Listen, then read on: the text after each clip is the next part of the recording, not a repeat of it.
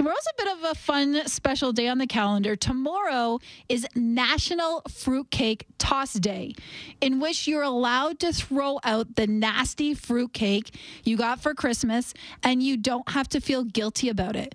Some places even have competitions tomorrow where it's like discus or shot put, where you throw the fruitcake in a celebration and in a sort of sporting event. So here's the question. Is it sacrilege to throw out fruitcake? Is it sacrilege to throw out any food at all? Well, here to answer that question is Jeff Miller, chef, food writer, and newly retired professor from Colorado State University. And also, fun fact, he is North America's fruit cake expert. Thank you so much for being here to help recognize National Fruitcake Toss Day tomorrow. Well, thank you very much. It's good to talk to you. Now, I appreciate you sort of stepping out of the retirement world to talk fruitcake, but is it fair to say you might be one of the most passionate people in North America about fruitcake? I'm the one who stepped out there and grabbed the flag, I guess. I'm a fruitcake lover. I'm a believer, and I think it gets a lot of disrespect undeservedly. Now, why is that, though? Because you did write a piece called The Magnificent History of the Maligned and Misunderstood Fruitcake. I have to say, you're one of the few people I've ever met who truly enjoys the fruitcake. And maybe I just haven't had good fruitcake. Well, that's one thing I always tell people, that, there's a difference between good fruitcake and bad fruitcake, just like everything else. But when you get a really good fruitcake, it's really hard to beat. And there's some commercial ones that are really good, and I'm passionate enough about it that I've been working on my own recipe for a number of years, and I'm not sure it's perfected. I hate to use words like perfect when referring to myself, of course, but my recipe is, I think, pretty close to perfected, and I get lots of compliments on it, and I convert lots of fruitcake haters. Well, are you willing to tell us what the secret to your fruitcake is, or is this going to be maybe a new story or a book or a whole fruitcake line of products? No, I don't think I'll write a history of fruitcake. Well, I might, but it certainly wouldn't be giving away any secrets. I make what what other people call a white fruitcake. So I found this recipe from Tampa, Florida, a few years ago called Mrs. White's Fruitcake, and it looked really good. So I tried it, and I decided that's what I was going to base mine on, and I've tweaked it over the years. But I think one of the keys is that my fruitcake doesn't have molasses in it. A lot of the old school recipes have molasses in them, and I don't think North Americans today like molasses anymore. So I think that's one of the things that turns them off about fruitcake. Well, and the saying up here is always, oh, that line was as slow as molasses, or, oh, that movie was as slow as molasses. So it already has a negative connotation to it.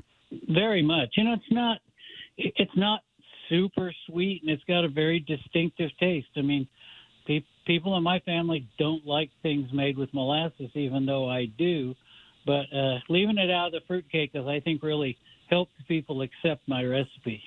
Now, if you're just joining us, we're talking to Jeff Miller, newly retired from Colorado State University, food lover, food expert, and the defender of the fruitcake.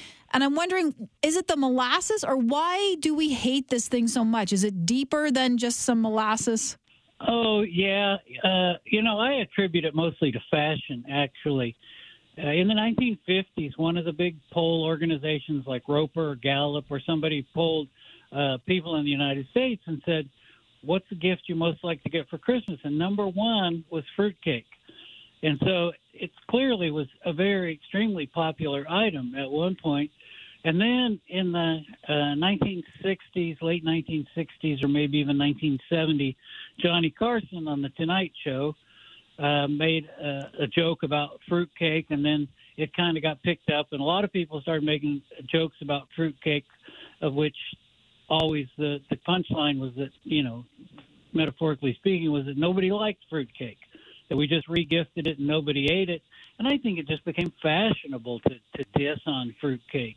I think that's the biggest problem. I think if people would try a good fruitcake and give it an honest, fair chance, they'd really like it. It's moist and nutty and delicious. That Johnny Carson quote, by the way, there's only one fruitcake in the entire world and people keep sending it to each other. That's pure genius because you do feel like it's true. And when you buy a fruitcake at the grocery store, it's good until next summertime. So you could be regifting that thing for weeks. Oh, yeah. Well, mine, that used to be one of the things that people loved about fruitcake was that, in the days before everybody had, giant refrigerators, it's something that was shelf stable and lasted a long time. I make mine in October and give them a bath of whiskey or rum every week until I gift them around Christmas. So, that makes them pretty shelf stable as well as pretty delicious.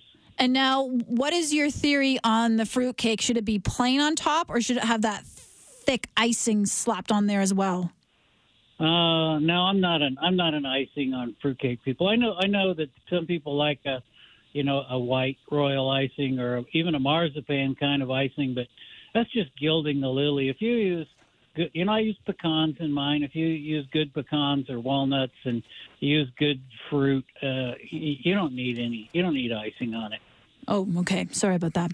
Also, has anyone ever gifted you a fruitcake, and it's maybe not for National Fruit Toss Cake Day, but have you ever said this thing's disgusting and thrown 99% of it out? I've had fruitcake that I didn't finish. Yeah, that's for sure. It's like anything. It can be poorly made. It can be, it could be maybe somebody had sent me one that had been, re-gifted me one that had been around too long. It can be dry. I get that. So some people bake it too long or don't do it right. So there have been fruitcakes that I haven't liked, but I've yet to make a well-made fruitcake that I didn't like. There's some styles I'm not crazy about. They make what they call a black fruitcake in the Caribbean, and I got to be honest, I'm not crazy about that one either. I didn't know we all had our own fruitcakes, and I honestly don't know if the Canadian fruitcake is different than the fruitcake you'd have in Colorado. I just know my husband loves them. I buy one for him every year, and to me it's like buying a brick, but he insists that it's one of his favorite traditions. Well, I got a lot of respect for that man. Okay, so now you've written a piece called The Magnificent History of the Maligned and Misunderstood Fruitcake. You also wrote a book called Avocado, A Global History. That's correct, right? Yes, ma'am. Now, you're newly retired, so is there a new specific food or product or baked good or vegetable you're focusing on, or are you 99% retired and this is just, you're so passionate about fruitcake, you came out of retirement for 9 minutes? Well, I like fruitcake a lot, and I make them every year, and I'm devoting my retirement to perfecting my croissant baking skills. Ooh. Well, I appreciate your time so much. Thank you for talking to me about the fruitcake. I'm not convinced, but if I ever see your recipe published, maybe, Professor, maybe we can try it. All right. Well, thanks a lot for having me, and try a good fruitcake. I'd like to make some converts north of the border, too. Oh, I appreciate it so much. Thank you so much for your time today. It's been a real pleasure.